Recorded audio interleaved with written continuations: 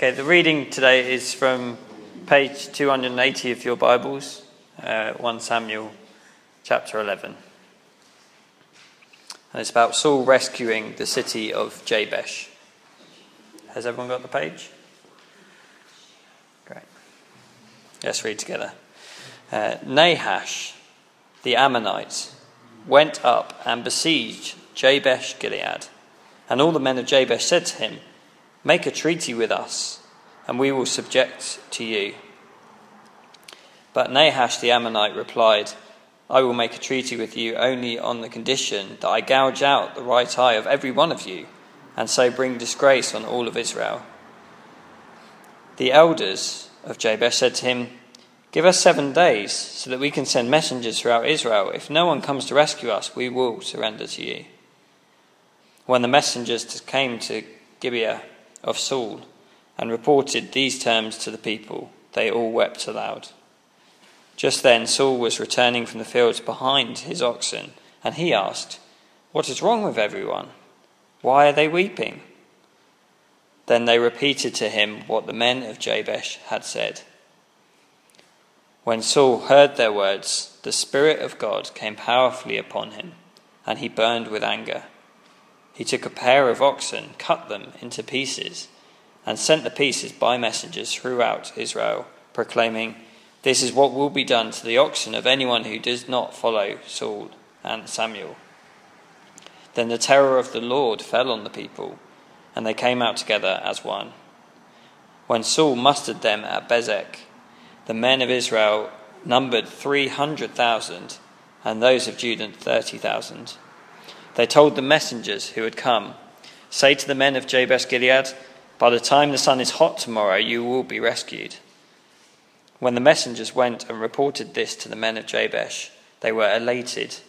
They said to the Ammonites, "Tomorrow we will surrender to you, and you can do to us whatever you like." The next day Saul separated his men into 3 divisions. During the last watch of the night, they broke into the camp of the Ammonites and slaughtered them until the heat of the day. Those who survived were scattered, so that no 2 of them were left together. People then said to Samuel, "Who was it that asked, 'Shall Saul reign over us? Turn these men over to us so that we may put them to death.' But Saul said, 'No one will be put to death today, for this day the Lord has rescued Israel.' Then Samuel said to the people, 'Come, let us go to Gilgal, and there renew the kingship.' So all the people went to Gilgal and made Saul king in the presence of the Lord. There they sacrificed fellowship offerings before the Lord, and Saul and the Israelites held a great celebration.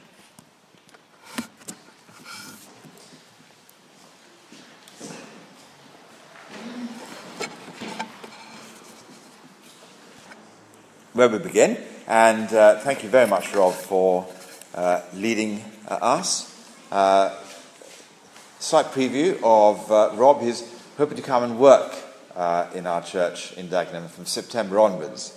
And when he finally gets married to Hannah, which could well be February next year, they'll be living in the house right next to the church. So it's a kind of a welcome to Dagenham for Rob as well. And it's a real joy. Let me tell you, he's been working his socks off right through the weekend, serving about 1,000 people. We just come back from the weekend with 1,000 Christians, and so he's the only one who's allowed to go to sleep tonight while I'm talking. But he won't, because he's out to impress. So he'll pinch himself all the way through. Right, well, here's the big question after reading 1 Samuel chapter 11. Why come to church? To learn about people fighting each other. More to the point, how does that help us as a church? We're trying to help people to become Christians on the Becontree estate. How does this part of the Bible help us in any way, shape or form in that work that we want to do? And the answer is, this part of the Bible does not answer any of those questions. 1 Samuel chapter 11 doesn't answer any of those questions unless you were here last week and you heard us talk about 1 Samuel chapter 10, or better still, if you were here the week before and heard us talk about 1 Samuel chapter 9, because this part of the Bible is all about the people of God getting their very first king. And it's a bit of a long, drawn-out process. In chapter 9 you read this man called Saul has a private string of things happen to him that signal to him that he's going to be the next king of Israel, the first king of Israel. And in chapter 10, verse 1, at the end of that process, he has a private anointing by the prophet Samuel to say that he's going to be the king. Then there is the public proclamation that he is the king in chapter 10, verse 24. And now the whole of Israel says, "Long live the king." But we don't get to the coronation until chapter 11, verse 15. So it's a bit of a lengthy time where this is going to happen. And before the coronation, this battle is God's way of showing that they have the right guy. That Saul is fit for purpose as God's rescuer for his people. Okay? That's the reason why the battle is there in the Bible. It's not just a random fight that someone's picked. But there is a man who starts a fight. His name is Nahash. Let's call him Nahash the Nasty. Okay? Because he is nasty if you look at the first 3 verses. That's why you don't want to, play the kind of Yahoo game with him and go, boo, hiss, he's a villain, isn't he? Actually, he's too serious a villain to treat him lightly in that kind of way. Look at his cruelty and self-confidence in the first 3 verses. Nahash went up and besieged Jabesh Gilead. All the men of Jabesh said, "Make a treaty with us and we will be subject to you." But Nahash the Ammonite said, "I will make a treaty with you only on the condition that I will gouge out the right eye of every one of you and bring disgrace on all of Israel." He's like a cat playing with a mouse, isn't he? He's so confident. They're not going to get any help. So let's make them stew for a week. If they want to stew for a week, okay, we'll play that game. He says willing to let them go for help. Now, that little picture, just in those 4 verses, will tell you, the Bible tells you all you need to know about Nahash the Nasty. Don't need to go anywhere else for any other information outside the Bible. But it is interesting when we can find out that he's done this kind of thing before. So that around about 1956, they found some scrolls that date back this time. They call the Dead Sea Scrolls.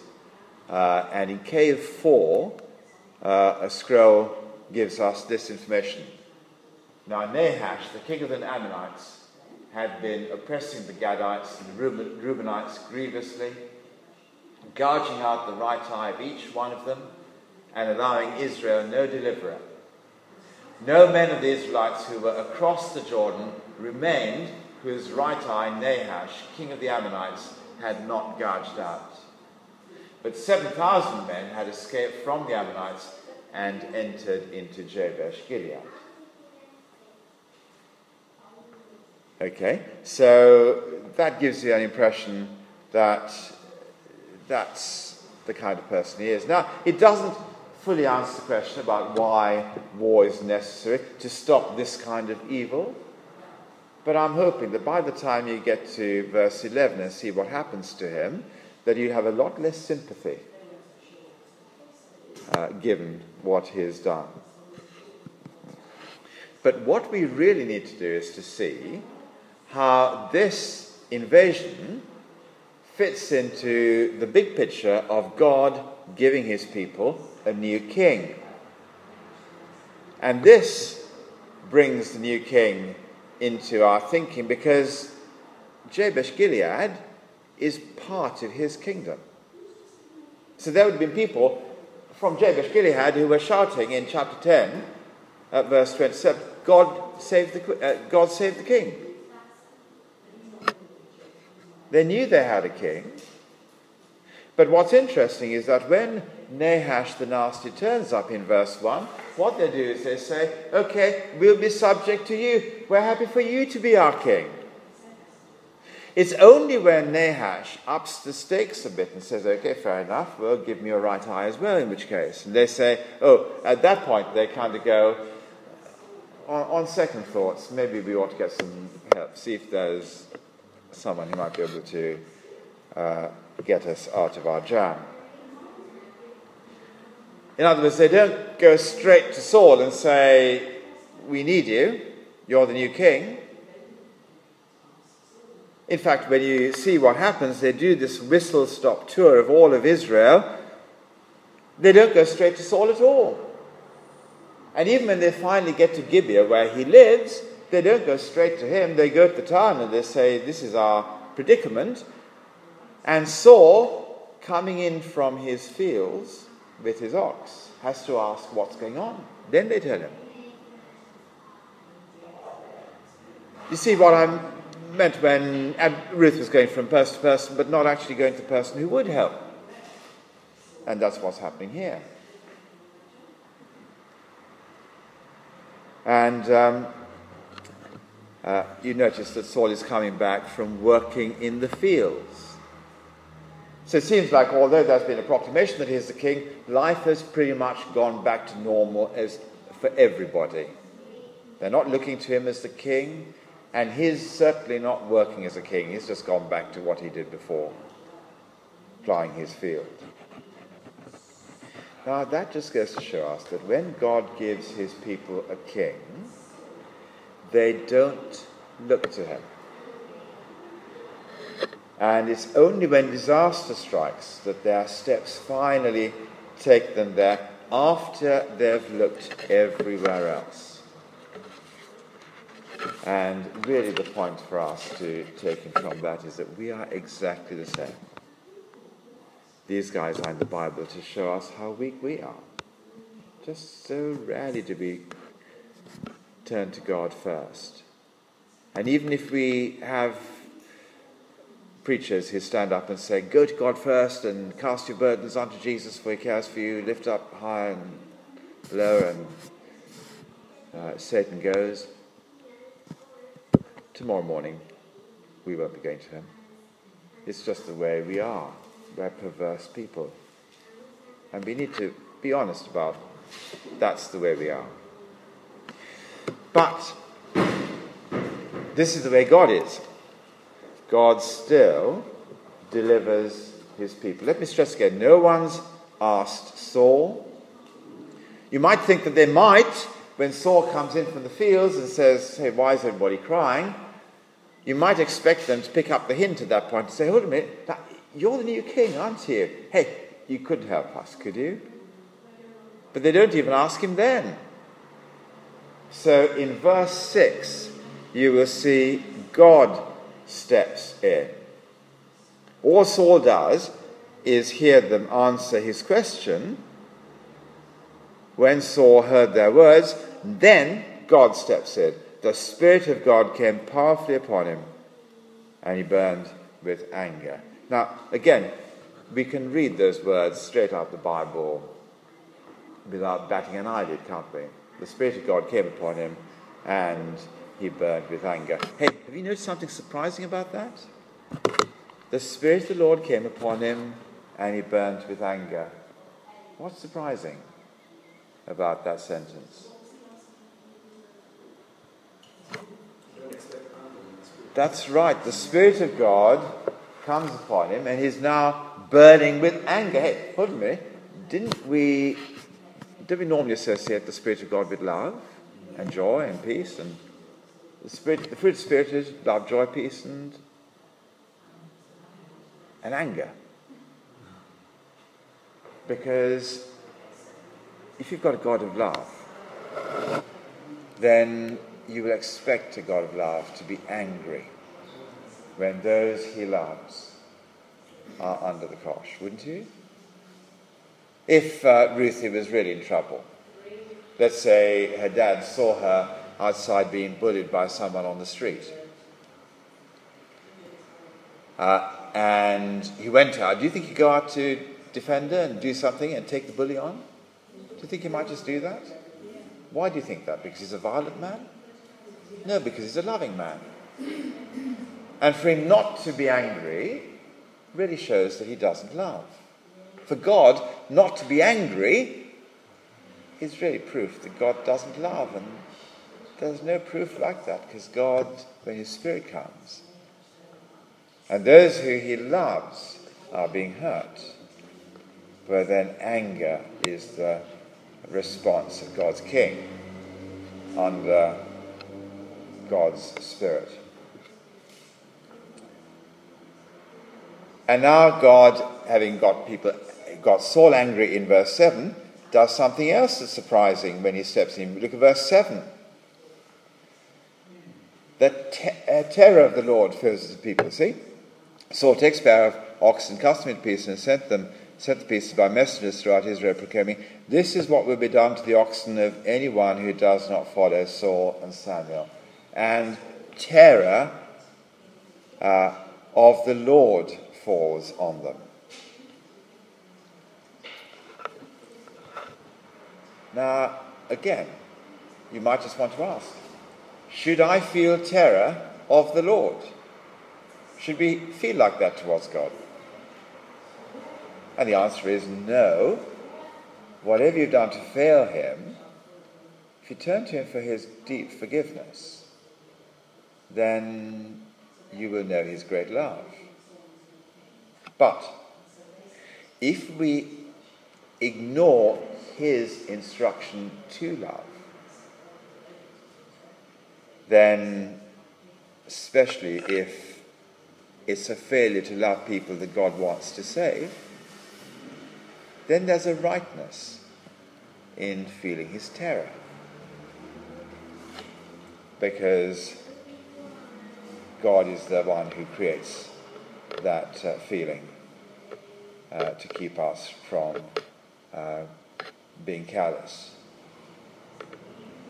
And if God intends to rescue his people, and our business is to kind of carry on as normal, and let's not worry about them over there, then God will be angry with us. To give you an idea why they might do that, I might need a map. This is Jabesh Gilead here. It's such a small place, they're not quite sure it's there, but let's say it's there. That's where they guess. Okay. Now, what happened when God's people came from Egypt and lived in their new country? That's the River Jordan there, up down, River Jordan. Okay. Now, they kind of came in that way, and most of them lived on this side, on the left side of the Jordan. But three tribes, Gad and Reuben's Gad's and Jabesh Gilead was part of God's people that stayed on the wrong side of the river, if you like. So because of that cut-off, it was easy to say, hey, they're not really part of us. Anyone touches us over here, and that's a different story. But really, these guys, they chose to live over there. Well, it's their lookout if something happens. It's on the other side of the river. They're not really part of us. We don't need to go and rescue them. God says, I love them, and you are going to rescue them. And Saul says, this is what's going to happen to their oxen if you don't. What's going to happen to your oxen is what's going to happen is what happened here if you don't go. So in the end they go, and not because they're particularly worried. They're probably still worried about what the Ammon might do to them, but they're more worried about what Saul would do to them. And that's the reason why we would care, and not so much worried about what the enemy will think, but what will happen to us with the God that we love. If we don't go to respond when he wants to deliver people using us to do that. So when it comes to obeying God, it should be love that is the great driver. it should be our joy to take God's deliverance to people who need it. But if that's not our motive, then opting out isn't an option. Fear should be part of our reckoning. And we see how God is driving along that with a great indication of his love, in this case by making Saul angry, and equally making people fear the consequences of not going. And in the end, it is God doing the delivering of his people.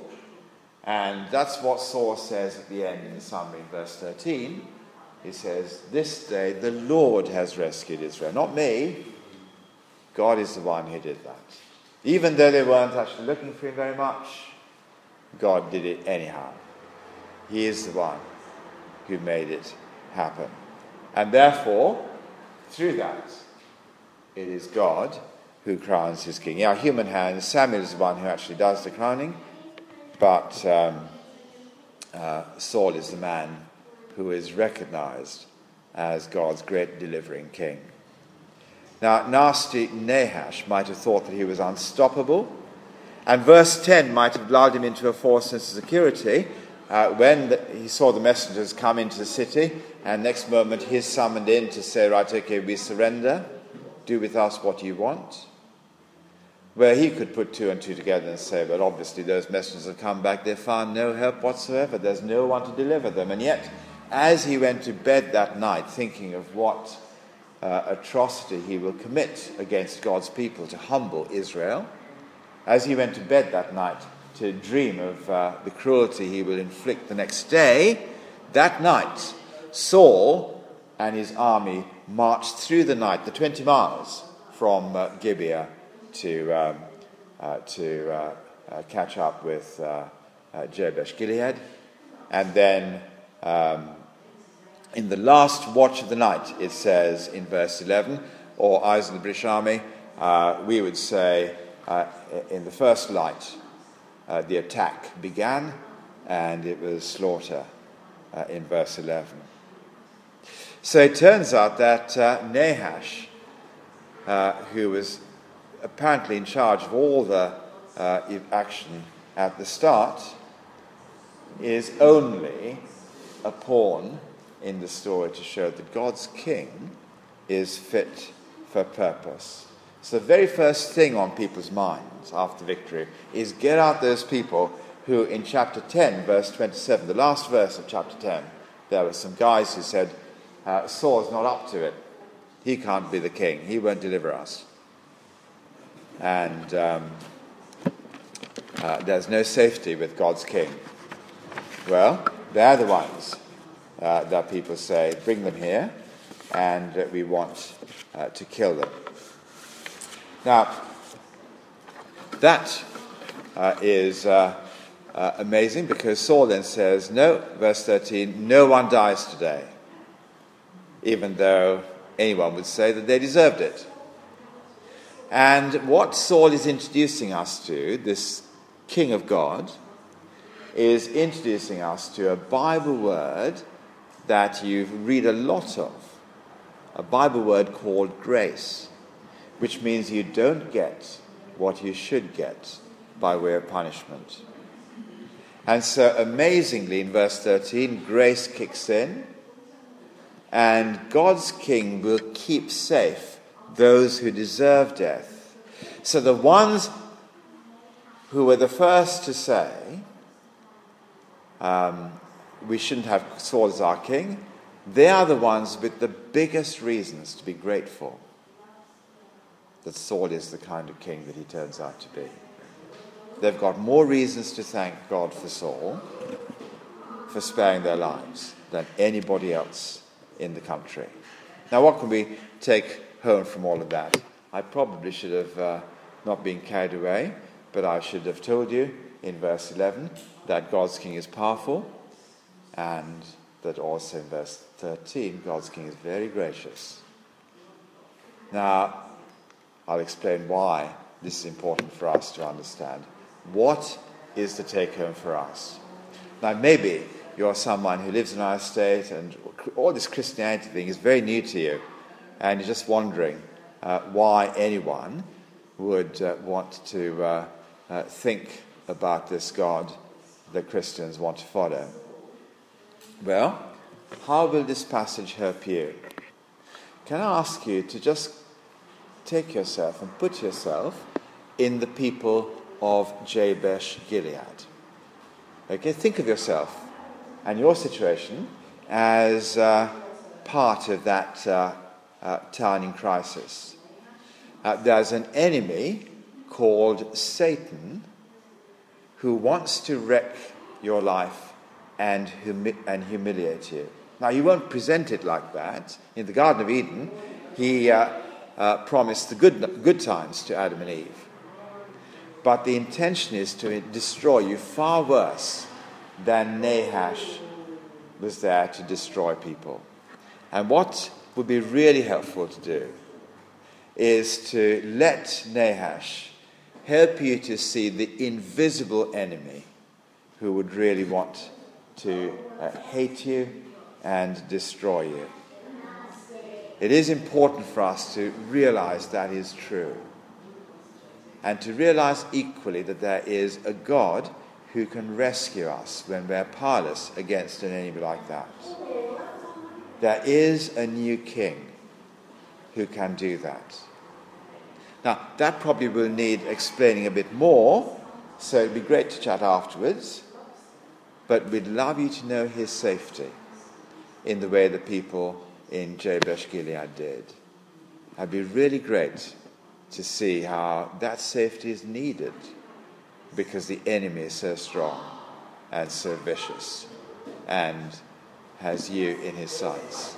Take that seriously, and then you will see the need for God's help. What happens if you've been to church all your life? You want to see the people of Israel. When you read the people of Israel in the Old Testament, think church, because that's what they are. They are God's people. Now, you can see from what Saul had to do to threaten them that it is very easy to be taken up with living, and it's very easy to ignore the people that the enemy wants to blind. And we can identify with that as well. Love should take us to them. That's why our church wants to go out to the people in this estate. But if love doesn't take us there, fear certainly should. Because if God's heart is to seek and to save the lost, we would be, as Christians, deliberately disobedient if we weren't wanting to be part of his rescue. Let me tell you, going to that estate week after week as we do is really hard work. But it's much harder if we stay at home, because there is a God we will have to face. Now, most of us can work out that it's quite serious to blatantly disobey one of God's commands, like don't murder. But if it is blatantly obvious that we take on God if we break his commandments in that kind of way, what's the difference between breaking his command, what we call the Great Commission, to go and make disciples? Do we dare break that command with any greater ease, thinking that it's somehow less important? Isn't a command of God a command of God? Don't we need to be understanding his greatness as we want to obey him? Now, it's easy to say that, the Jabesh Gilead people were across the border. They're not really part of our group. And it's so easy for churches to live with a little cozy in crowd and not to be looking across the river, if you like. But we daren't be doing that. Jesus said he had sheep that did not belong to this fold that would in the end follow him. We've got to go and find them and bring them to him, be part of his rescue. It's a warning to us not to disobey. And Jabesh Gilead points out that warning. But the third thing that we need to understand is to work out how all this talk of battle helps us as a church going out to meet people on the Becontree estate. How does this help us? Well, what we need to do is to see that warfare in the Old Testament is evangelism in the New Testament. Okay? Now, Christians are not jihadists. We're not out to kill people. We don't take the Old Testament warfare and repeat it with swords strapped to our sides. Our warfare is different. And that's why I think I'd be really grateful if you could do one little Bible turn for me to 2 Corinthians chapter 10. I'll get there and I'll give you the page number, and we're nearly finished. But I've got to show you this. 2 Corinthians chapter 4, that's on page 1161. Page 1161. 2 Corinthians chapter 10 is 1165.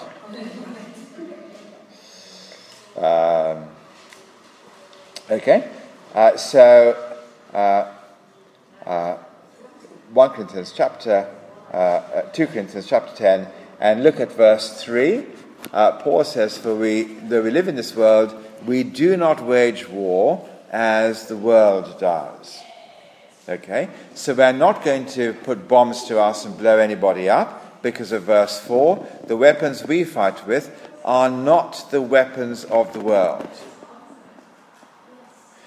But it is the way Christians approach non-Christian strongholds and seek them. On the contrary, our weapons, in other words, have divine power to demolish strongholds. We demolish arguments and every pretension that sets itself up against the knowledge of God, and we take captive every thought to make it obedient to Christ. So Paul's using war language to speak of teaching the rule of God's king, to take every thought captive to Jesus. He's the king, and we want to get people thinking along those lines. So it's evangelism that causes people to respond to Jesus as king when the enemy wants to destroy them. That's the way we rescue people today from Satan and his strategy. So the proclamation of the gospel, evangelism, is war. Now, it's not how we normally like to think of our evangelistic efforts. Instead, generally in Christian circles, the language of the business world has replaced the battlefield in our thinking. We go to sell a product, not to fight a battle. We are marketers. We're not soldiers. We have merchandise, not weapons. We face potential customers, not enemy. We form a business plan, not a battle plan. But don't let tonight go to waste, whatever you do. As you become part of our church, think of our work as warfare. You've seen how God's King is able to deliver, to seek and save the lost. And Saul is the first king on a road that will ultimately lead to the king that God brings to seek and save the lost. This is just a little foretaste of what the greatest king in the world will do to those under enemy tyranny. Now, you'd expect the enemy to fight back. He does. And we have felt the bomb blast of that ourselves, I think, as a church. But you've seen how God's King will win. And that is what will keep us going as a church. God has appointed a king. Jesus is God's powerful and gracious King. Isn't it such a joy for us to love him so much that we join the ranks and we go out to seek and save the lost, the way it happened in this story? Let's pray that God will help us to do that, and then we'll have a time of questions or comments or anything you'd like to say. Our Heavenly Father, we thank you that what happened 3,000 years ago has such up-to-date relevance for us today. Please help us to look for the rescue of your King, the Lord Jesus, and to be a part of his rescue to others. For the glory of his great name we pray. Amen.